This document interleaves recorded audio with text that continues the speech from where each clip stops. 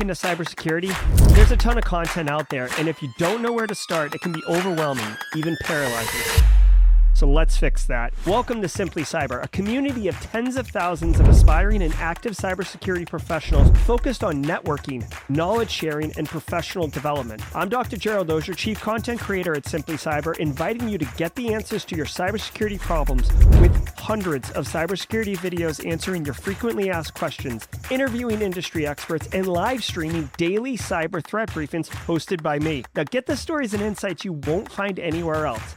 Hit subscribe now and dig into all the fresh content on the channel and in the community. Nothing should stop you from launching and leveling up your cybersecurity career today.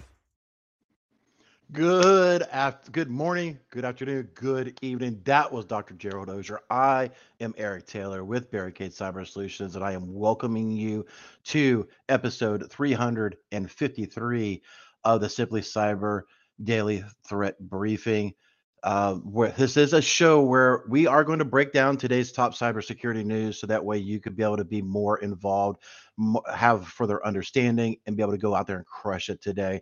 So welcome to everything. Just a quick programming note. I do know that everybody was kind of a little bit concerned because we are supposed to start these episodes at 8 a.m. Eastern time because of a little puppy dog issue that I had going on.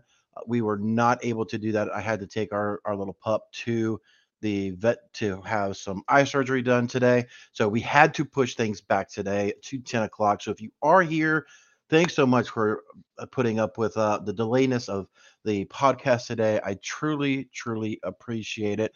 And I will do the best that I can to make up for that delay today. Hope everybody is doing well. Before we get kicking off with the top cyber threats, we do want to say thanks to the stream sponsors. We'll start off with Panoptcy. We've talked about them many times. I don't know how much more really to express. Excuse me. Sorry about that. Been running around, and of course, get a little nasally when dealing with the outside a little bit. But Panoptcy really is that quantified risk assessment that your organization needs to be able to see what threats are there and be able to quantify that to the CISO. I keep saying all the time, these C-suites will not put together a approval until they know, what is the financial impact to our organization if we don't do this, right? Everything, for the C-suite is dollars and cents. So definitely, talk to Panoptcy, talk to them, see how they can be able to help streamline that communication. So that way you're able to get the goals of security inside of your organization achieved. I also want to say thanks to one of the other stream sponsor, XM Cyber. And organizations are overwhelmed with thousands of exposures across the cloud and on-premise environments on a monthly basis. We see it all the time with Exchange. Earlier this week, we've seen stuff with GCP. We've seen stuff with Azure. These things are never going to go away. And I will talk about this a little bit more in the show notes or in some of the stuff that's going to be discussed in some of the articles today. But these things are always evolving, and reducing your cyber risk is an utmost important task. We all know that, right? That's why we're here. Discover the most critical threats and practical tips on how to overcome the remediation fatigue with the new approach to efficiently reduce the risk with XM Cyber's 2023 State of the Exposure Management Report. Check out the report in the link in the description below. That way you can see, what they are saying and see if it makes sense. That's why, let's just be honest. We're all here. Businesses are sponsoring because they want to get their brand message out. So if these are topics inside of your organization that are important, and, definitely consider them. Always do your due diligence, vet out all your vendors, and see if these wonderful sponsors that have been around for a little while are a good fit for you and your organization. As always, I want to say hi to Team Live. I've been seeing it in there. Hope everybody is, again, doing well. Carrie, yes, hopefully the puppy will recover from surgery. It's a little bit interesting. So, but she's in really, really good hands. She's in one of the best veterinary clinics in the area for optometry surgery. So I'm sure she is going to come out on the other side extremely well, and be running around and playing with our other puppy in no time and causing a ruckus. If you are on Team Replay, thanks so much for tuning in and catching up on today's cyber threat briefing. If you are a Team Hybrid, aka you're speeding up, you're doing 2x to catch up, or if you are originally on audio and you're now watching the video of this ugly mug, that's it. Being so honored to be a guest host. Welcome everybody. And if you are, as always, like me, you are, passive observer. You're listening to us in the background while you're crunching around, doing your malware analytics. You're doing your reverse engineering lookup. You're doing all these things, and you're just listening to my ugly, ugly voice. Then we can, I say hello. Nobody ever bites. It's a very inclusive group, even though I don't like a lot of the politically correct terms. But this really is an organization or a group of people that will really, really um, um, that will be inclusive. Sorry, we're getting text over here. We got contractors over doing some stuff on the outside of the house. So very, very busy at the homestead today. Um, so without further delay or ado, we will kick off today's audio version. Or can you guys tell I'm a little flustered today? It's been a morning. I really do like it. Before we get into it, just a few seconds of jaw jacking. I really do prefer the 8 o'clock. If we could do it even earlier, just because I am an early riser, I'm not really a morning person, but getting in the routine and doing everything first thing in the morning, especially the 8 a.m. before the chaos of the day. Um, it's definitely a little easier to have these discussions and without all the other distractions, right? I do see a question in there. Does the SE shop ship to the UK? Mune, I don't know the answer to your question. um I would imagine that the shop would do an extended or modify the shipping rates or whatever, um, for your order. So I mean, just definitely check it out. Dr. Gerald Ozier stated that his civil duties should be over tomorrow, and will be back hopefully on Friday. So the week long painful process of dealing with me is going to soon be over. But thank you so much, everybody, for um, tolerating me and giving me the words of encouragement on LinkedIn. I do definitely appreciate it. I am seeing word in the chat that it seems like my audio. Please say yes if you hear me. Please say yes before we get started. Hire one that he can hear. Please say yes. Please say yes. Mods, if you're around, please say yes in mod chat. Okay, we're starting to get um we're starting to get some yeses. Awesome. Thank you. Thank you. Thank you. Thank you. All right. With that, we are going to get started. Oh, you know what? I did see in there the Worldwide Wednesday. Oh, I am much regrets, ladies and gentlemen. I am not equipped enough to do Worldwide Wednesday. I am so sorry. I did forget about that this thing was a Wednesday event. So we will unfortunately go. Yes, 5x5. Love it, Joey.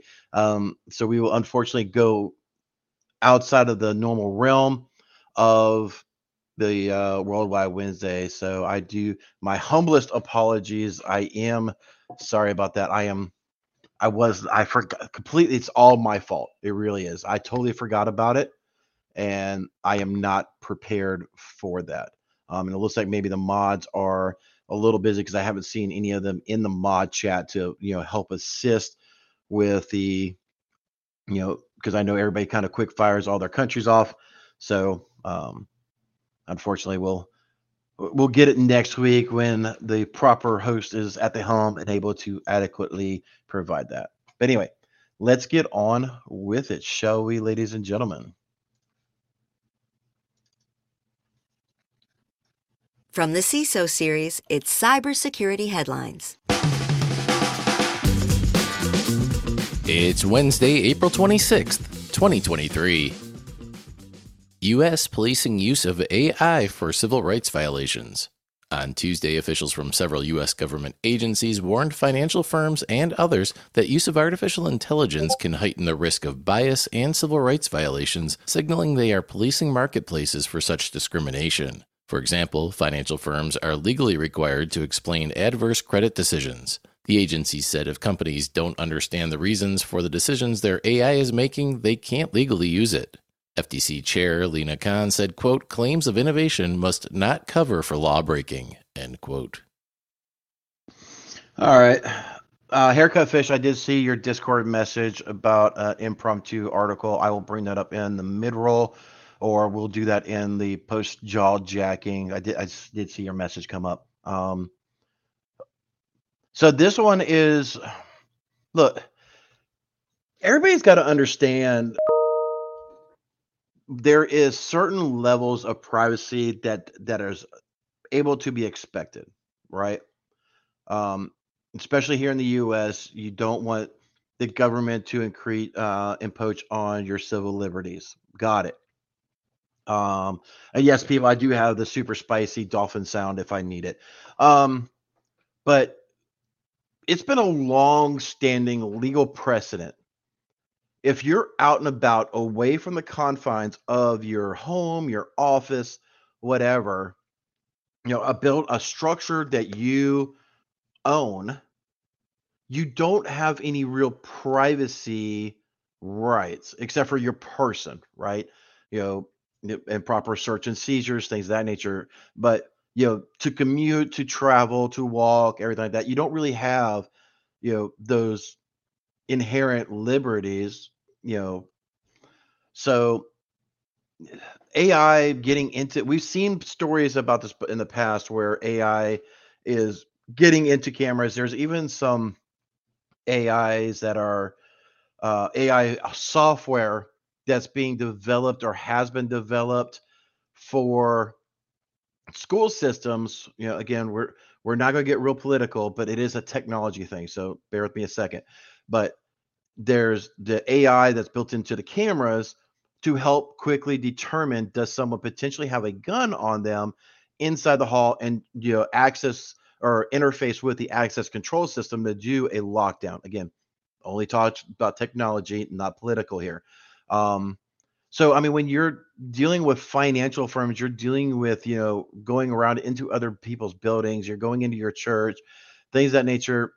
There's all this stuff is just available to you, right? So, you got to do your own due diligence, see, when you're interfacing with whatever, right?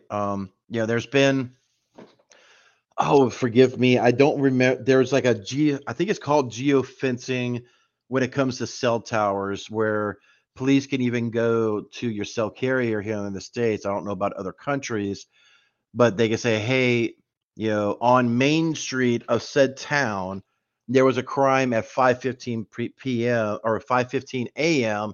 Not many people are supposed to be around on Main Street. Excuse me. On Main Street, on this side of Main Street at 5:15, we need to get some information about anybody's cell phone or tablet or whatever device may have been checking in with your towers during this time. So that way we can do some further investigations. I know it's not a full, I do know some cell phone carriers will, um, just carte blanche, just hand everything over. Oh, here's the subscriber name, the account number, the address, blah, blah, blah. And some of them are real more finicky on what information. Be like, okay, we've seen, 13 potential subscribers, but they stayed a lot longer. Type the, 6 of those 13 stayed. They were there like 2 hours before. So you could, we're not going to give you that information, that whole scenario, right? So, you just got to do your due diligence when expectation of privacy, ladies and gentlemen. So, and AI is, good or bad. It's going to be here to stay. It just depends, on the user, and get ready, start dropping Elon Musk, emotes in chat.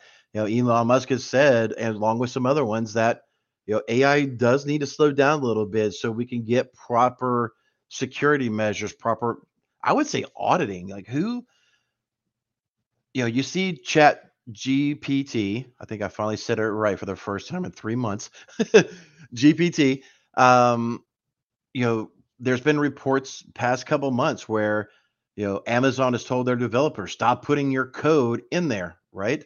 Um, so who's really doing the auditing?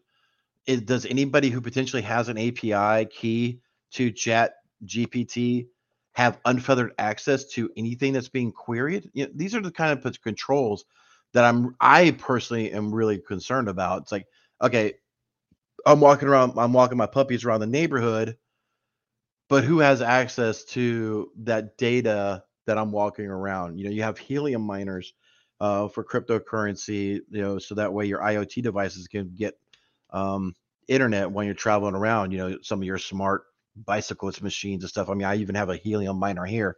I mean, I literally get 13 cents a day. So it's not like, I'm raking in the bucks on that by any means, but it's just something to mess with, right? So you've got, again, I'm going to beat a dead horse here.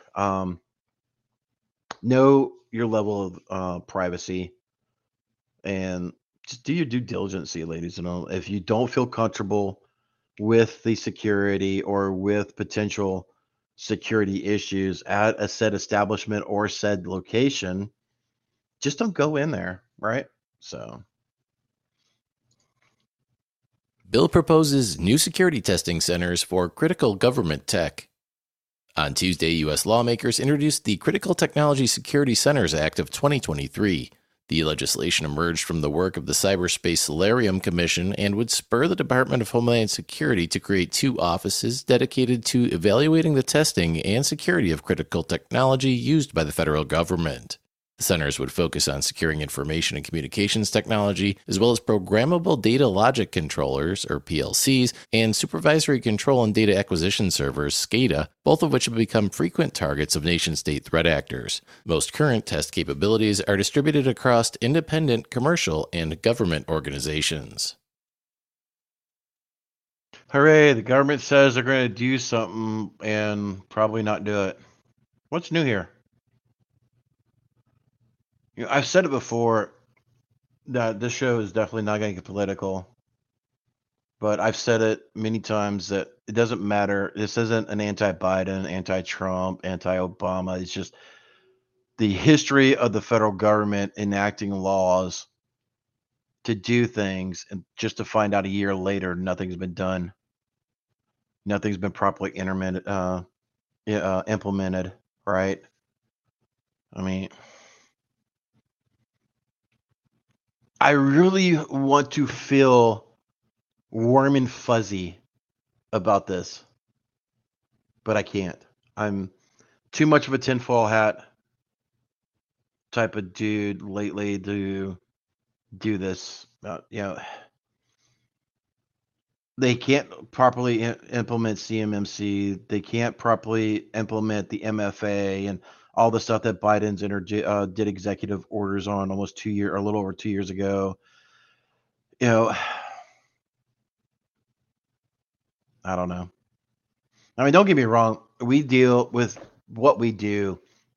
We deal with the FBI and starting to deal with the Homeland Security when dealing with threat actors to help potentially take down threat actors' infrastructure, because the FBI is more of a collections arm, and Homeland Security, like I say, hey, Homeland, we just had, XYZ ransomware group that has an active server that's distributing a payload, or that threat actors can download to distribute their payloads.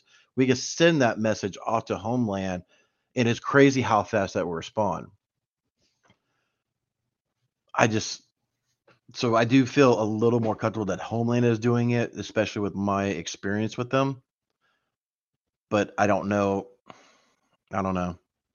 Time will tell. Hopefully, Homeland Security will prove me wrong. And I was like, I was worried about nothing. They got this.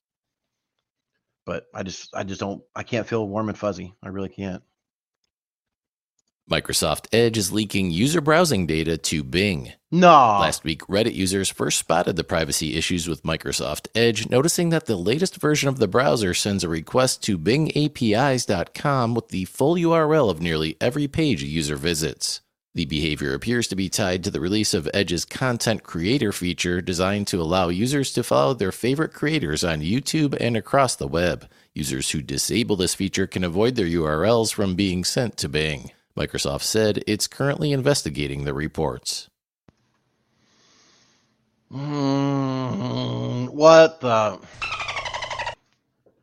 There we go, ladies and gentlemen. Come on, folks. We've seen this time and time again, where the browser is leaking. I mean, Chrome does this to a fair amount to Google, right? I mean, there's these tracking cookies. There's, Dcrash. There's a question. Those who listen in on the podcast only. Dcrash. Who uses Edge? A lot of people. A lot of our organizations use it. But unless if it's a Microsoft tenancy, most of those will use Edge. If it's a Google Workshop, most of those organizations tend to flock to Google Chrome by nature. But it's why would they not try to keep that data internal, so that way they can build their marketing aspect, right? I mean, Google is going to be selling AdWords.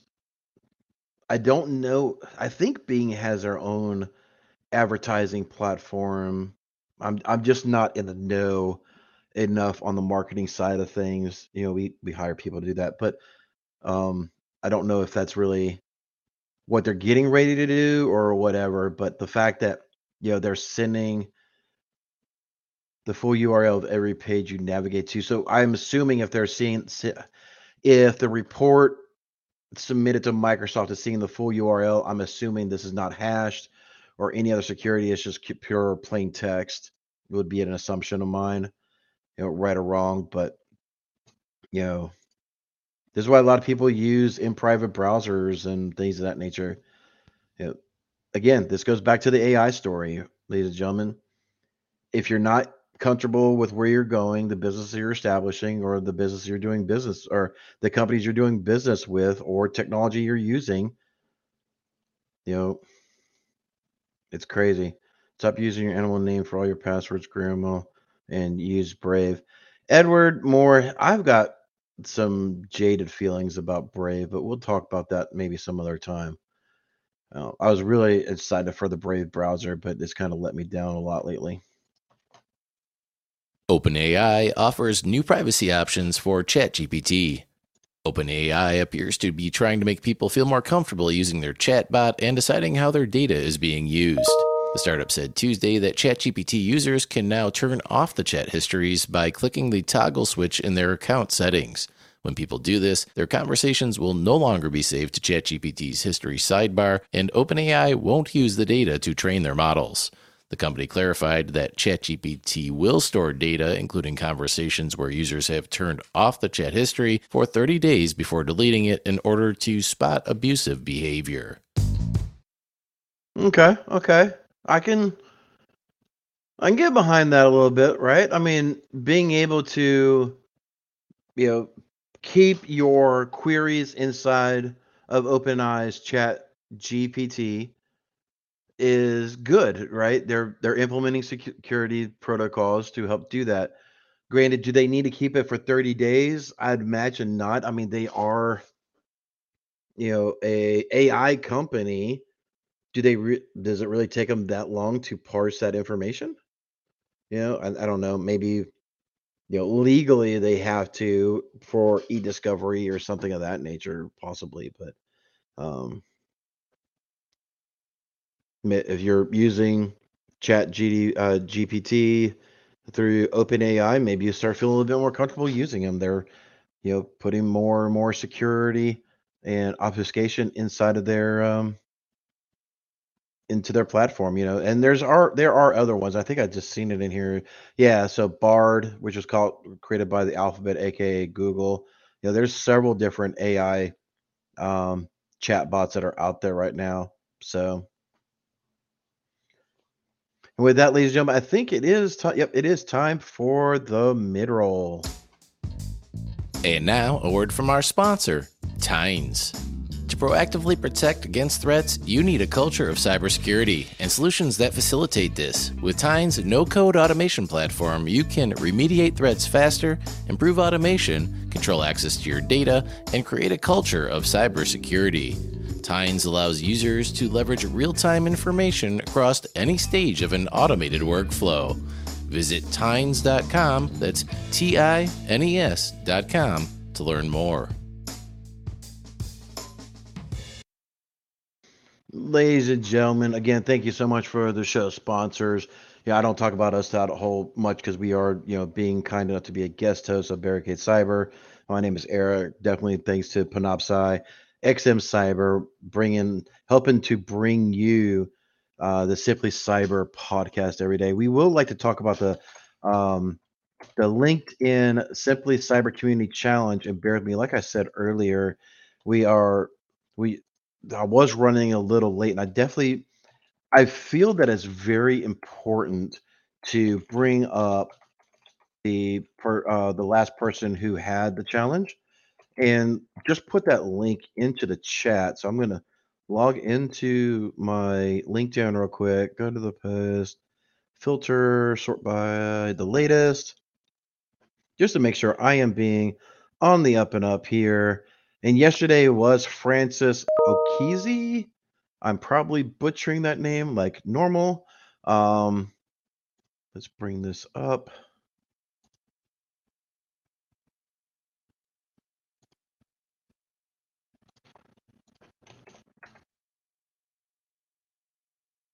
Yep, perfect, perfect. I will bring this. So this is Francis Okizi, and this is the post into the chat. If you haven't checked out her story yet, I have not, just because of everything. I've been trying to keep up with it the past couple of days, especially since we're co-hosting and everything. Um, even the illustrious Dr. Gerald Ozier is, weighing in. Oh, shout out to me. Thank you so much, Jonathan. But yeah, check her out, read her story. Francis, if you are in the chat, please say hello if you have not already. And please tag the next person for the Simply Cyber Community Challenge. This is a group of people who are telling their story so that way you can build your network. Like I said earlier, this yesterday or the day before, one person posted out there and they are getting ready to potentially speak at B-Sides Tampa. So it's really cool to be able to grow it. I definitely see a lot more engagement today. So thank you to everybody who has engaged.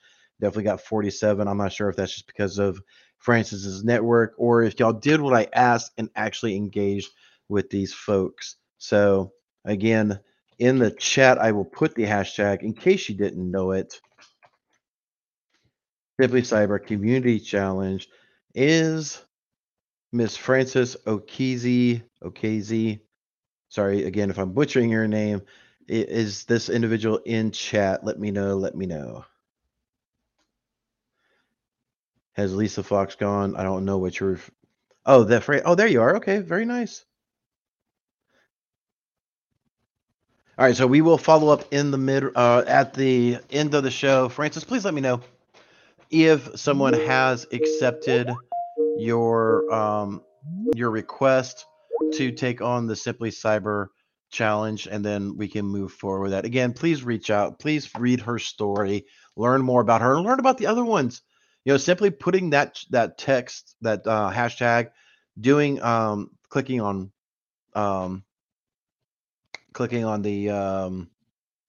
the post and then doing the filter for the latest. You can start going chronologically backwards and finding all the other people. Find more and more people that have your same mindset and in the same space, and be able to grow your network and your friends. Right? I mean, I know we all may be a little bit passive observer, but let's make a friend. Let's make a friend. All right, ladies and gentlemen, let's carry on. New bug can lead to massive DDoS amplification attacks.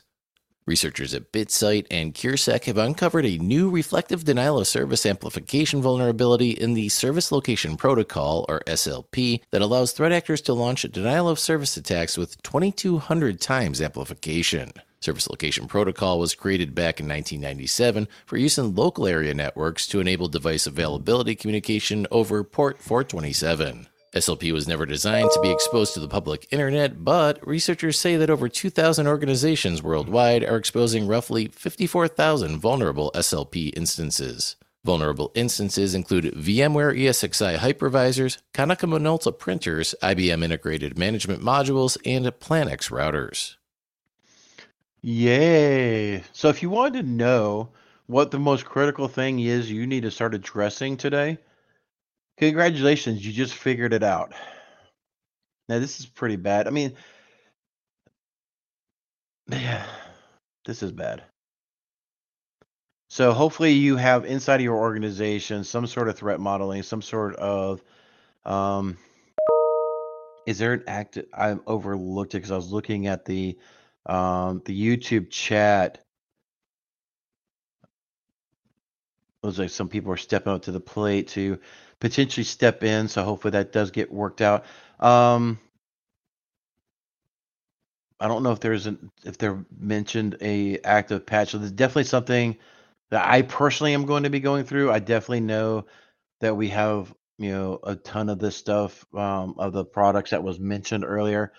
And be mindful that threat actors are used in DDoS post data exfiltration, post ransomware, post whatever. So this one is going to highly be adopted by threat actors if there is a POC available. But from the sounds of it, it doesn't look like there is going to be very hard to mimic this situation. So, because it is a pretty critical thing, I will post this in the chat. If you are in the YouTube, sorry for LinkedIn and any other streaming platforms that's on there, but this is definitely a big bug to work on today to keep top of mind, right? So track that CVE, see if, again, like after this show, I'm going to see if there is a fix being pushed out by VMware, IBM, Planex. We don't have any Planex routers out there. So anyway, we'll be looking for that CVE across our entire landscape because I imagine that these are just a couple of vendors that are being named. Because vulnerable include these. So there's it's not. Here's one thing to take away. It's not just these folks. It's not just these software vendors. It's just to include some of them. So Google adds new risk assessment tool for Chrome extensions. Google has released a new tool for Google Workspace admins and security teams to easily assess the risk different Chrome extensions may present to their users. The feature, called Spin.ai App Risk Assessment, allows admins to view extension usage details, configure extension-related policies, create extension approval workflows, and provides a risk score for each extension. Admins can find the new feature in the Chrome browser Cloud Management console. ladies and gentlemen, this is actually pretty cool. I did see the headline. I didn't get the chance to dig into it, but this is actually pretty cool. Anytime if you're in InfoSec, you're in.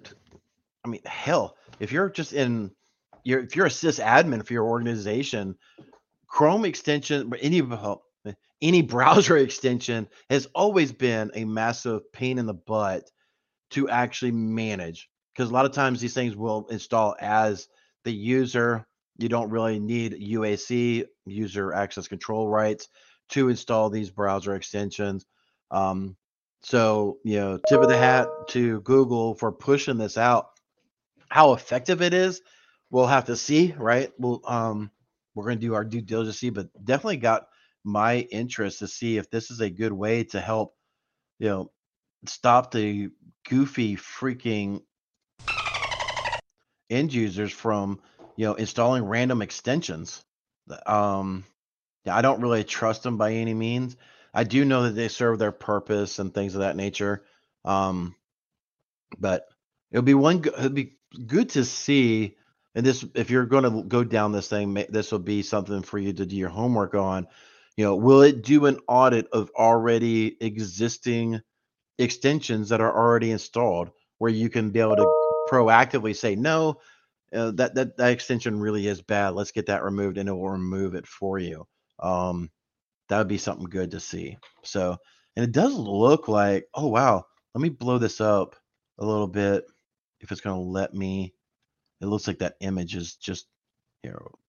Open image in a new tab. There we go. That way I can actually blow up this image. So, according to this, we actually have tabs here for BOR, a business operation risk, security risk, compliancy risk. So you can be able to see from a 30,000 foot view what kind of impact Google says this extension actually has.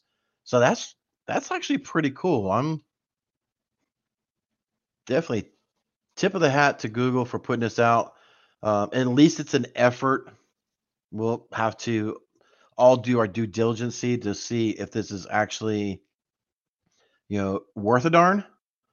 But well, it's cool. Definitely something you're going to be checking out further today. VMware fixes zero-day exploits used at Pwn to Own. On Tuesday, VMware released security updates to address two critical zero-day vulnerabilities that could be used to exploit the company's workstation and Fusion software hypervisors.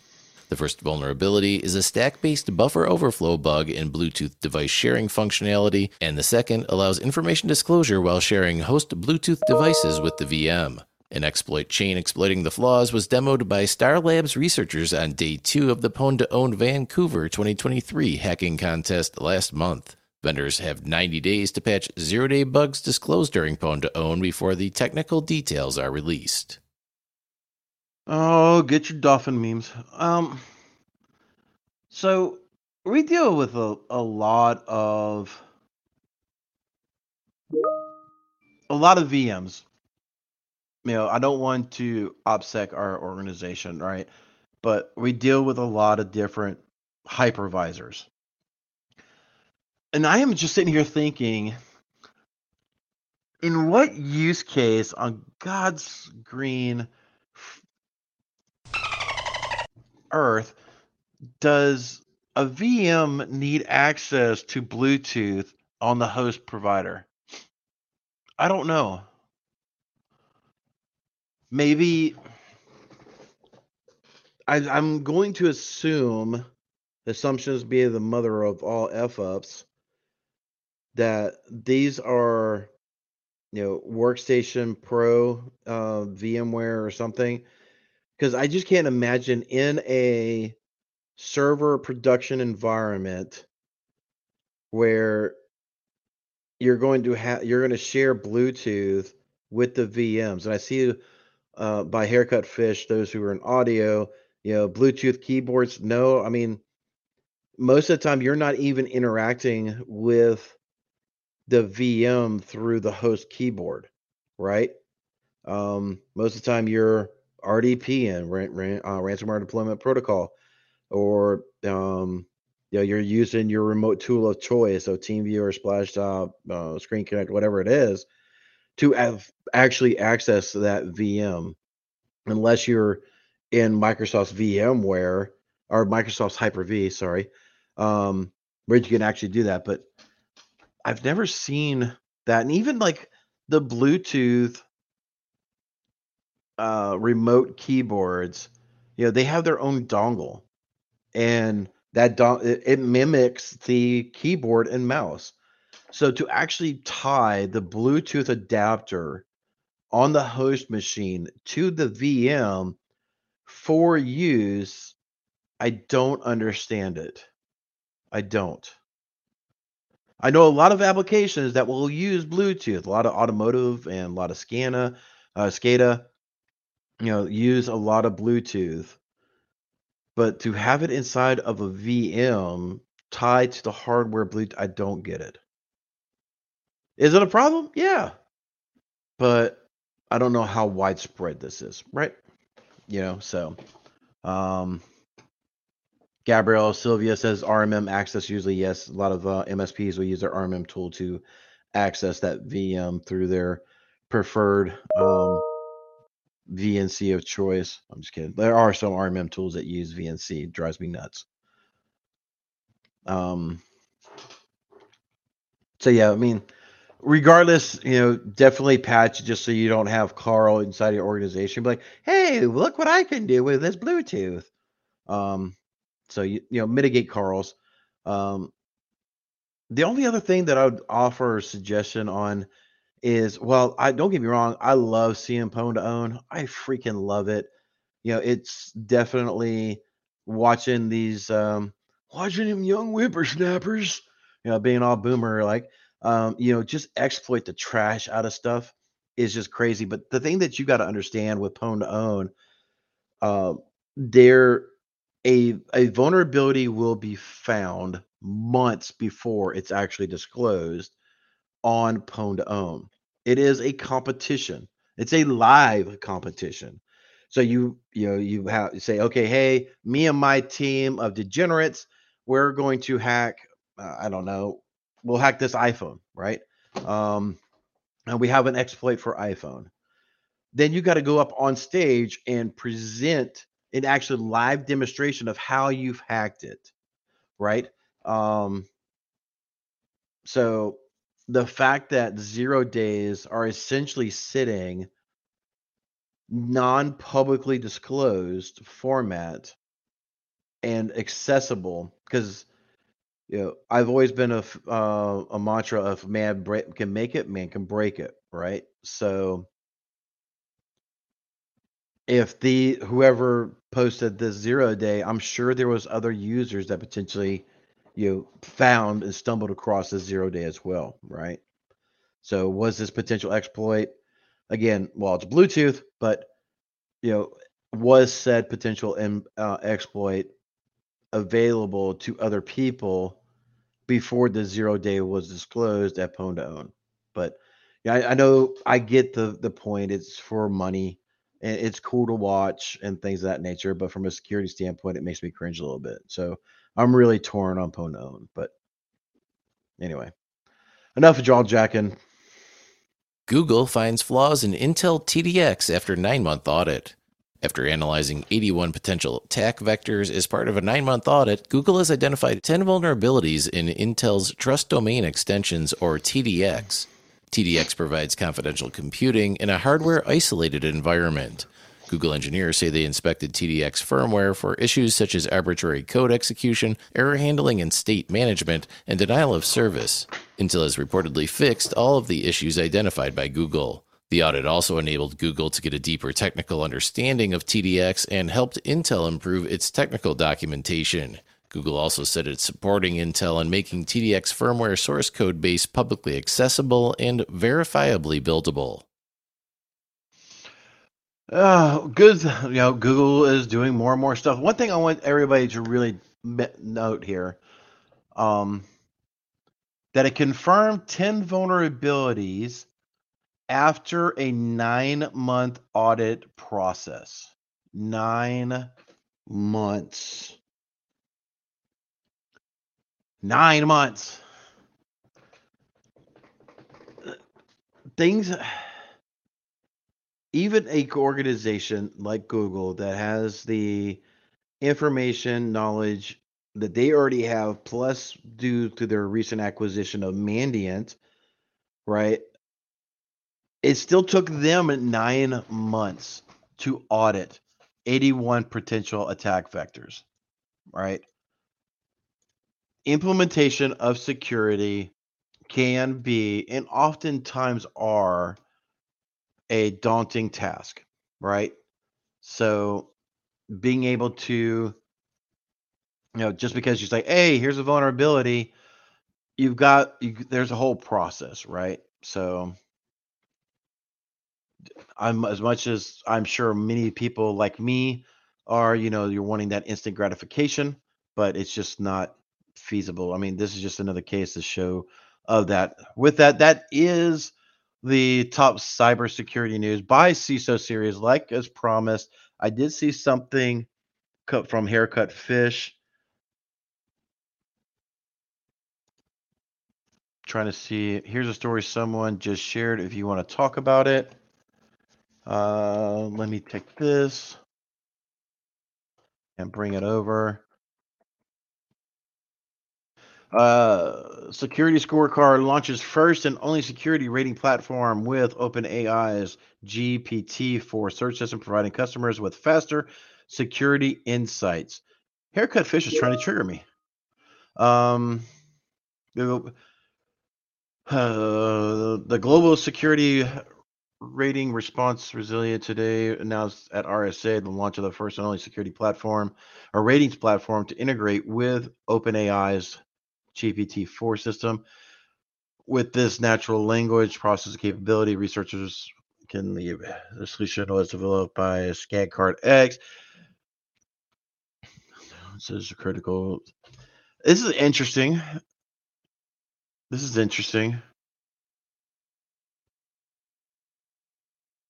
Customers can now ask open-ended questions about their business ecosystem, such as find my 10 lowest rated vendors, show me which of my critical vendors were breached in the last year that will yield results. Oh my F. Sorry, I need to hit that a couple of times because you're allowing your organization to OPSEC yourself into OpenAI's chat GPT. You can, oh my gosh. One thing, I know we have a very hybrid workforce right now, right? But if you are on VPN or whatever, one thing you may not know is through cookies and everything else, your public IP address is tied to your business. If you have a business account and you have static IP addresses, something like that, let me find the employee I can kick chat. So like if you visit Barricade Cyber, you visit, Mandiant.com, Google, whatever, a lot of times those IP addresses are tied to your business. So it's quickly identifiable. So you go on to this site and you're like, hey, of my vendors of A, B, C, D, E, F, which one had, so they're able to metadata all that crap together and be like, oh, I have an API. And like I discussed earlier, I really do question that if the API has the ability to search across all queries, even though you do have privacy supposedly being introduced in OpenAI's Chat GPT, this really does open up a Pandora's box, right? I still don't know. It is because of my own negligence of that understanding, to be completely transparent. I don't have an OpenAI's Chat GPT API key. Maybe I should, so that way I can see myself and do my own testing. But I just don't know. So, and most of the time, we all know how end users and Carls are, where they're not going to say, keep this query private and potentially deletable in 30 days, right? So, I could just see the train wreck of information, and oh, speaking of train wrecks, let me first say, if you're just here for the news, before I start jaw jacking and go completely dolphin train wreck, thank you so much for tuning in. I greatly appreciate it. We are going to talk one moment about Facebook and what I currently feel about this situation around their lawsuit that's currently being paid out. But thanks so much for joining for the news. And we are going to go on and talk about, for one moment, and again, big asterisks all over this freaking thing. Do your own diligency, right? Don't just trust me. Do your own homework. But everybody's seeing the news about Facebook, right? Where they had cybersecurity or whatever the freaking company was that had their improperly handled Facebook data and sold it off or whatever. And you can now that company is, or Facebook, and now has to pay out 173 billion dollars or whatever it is, um, to get your share. And if you ever been part of any of these class action lawsuits and you submit your information, you're going to get 5, 10, 15 bucks, $2, whatever in the F it's going to be. But here's the thing. The site, and sorry, because this is on impromptu, I don't have it up. But the site that wants you to submit your information wants all of your information. So you're going to take Facebook, who inappropriately used your data, now has to pay 173 billion million dollars, whatever it is.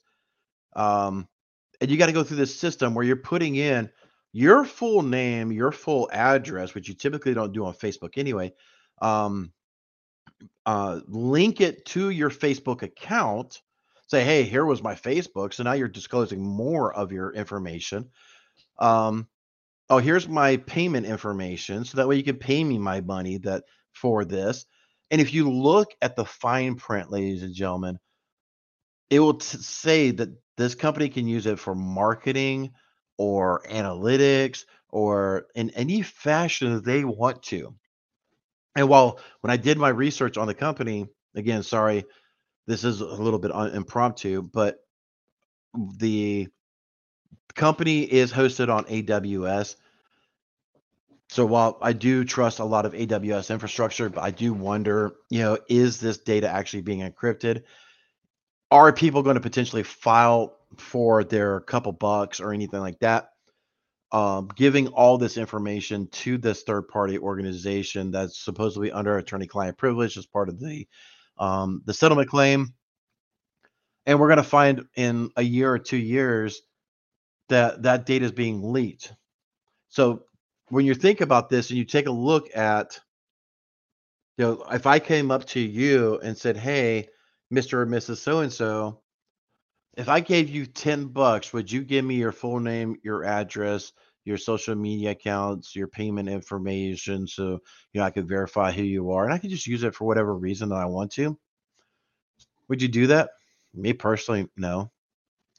So think about that, ladies and gentlemen, when you're going ready to submit this information over to them.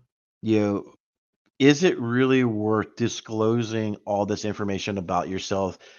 Finish those missing pieces together. And I just don't think I'm personally not going to file for it. I just no. Um, and I don't really use Facebook a whole lot more anymore. Most of the time, it's just for my local community and things like that. But I'm definitely a passive observer on Facebook, even when I log in. Most of the time, I'll find out who the person is and walk down to their house and talk to them. Oh yeah, I got the same gripe type thing, and you meet your neighbors. But there was a question also about Brave. I had really good expectations for Brave. The moment that Brave allowed you to install a crypto miner in your browser, I'm done. I'm just done. So, crypto mining has its place, but I don't think it belongs inside of a browser as part of an extension. Plus, I don't think on the flip side that Brave should be going on the Tor network. Brave has, I can't remember if it's built in natively or if you add the Brave extension for Tor. Tor is its own beast and animal all by itself. We don't need to empower end users with the ability to crypto mine or go on the Tor network. If you've ever been on the Tor network, aka the dark web, and you accidentally stumble across a site, I swear to you, there is stuff out there that you cannot unsee. The question, but you think crypto mining should be on your home network, Helium? Zach's not bored. Yeah, I am not your typical end user, right? It is something that is on its own IoT network inside of my home. So yes, and it's something to mess with, right? Um, did I have, other miners? Yeah. We were mining on Ethereum for a while. But again, I very much have my network segmented, right? So we have our own IoT. We have, cameras are on its own VLAN, business, my business printer, scanner, computer, and all that is on its own VLAN. The family is on their own VLAN. Everything is segmented like it's supposed to be. So, and proper application with people who fully understand what it's about. Yeah, absolutely. But just your general, hey, what's this? And go click happy. Anyway, thanks so much again for joining. We are at the top of the hour. We have successfully completed yet another episode of the podcast today. Again, we will have one more day with me Thursday. I am really, really worried about Haircut Fish's meme of the day. Who knows what it's going to come up with? Um, time will tell. But look forward to Dr. Gerald Ozier being back on Friday, and we will talk to you, everybody, at 8 o'clock in the morning. Again, thanks, everybody. Take care. See y'all tomorrow. There once was a kid whose passwords laid across all sites, they were the same. A criminal then found their fame by taking that data to go. Soon may a criminal come to steal your pictures and data and run. One day when the crime is done, they'll steal your account and go.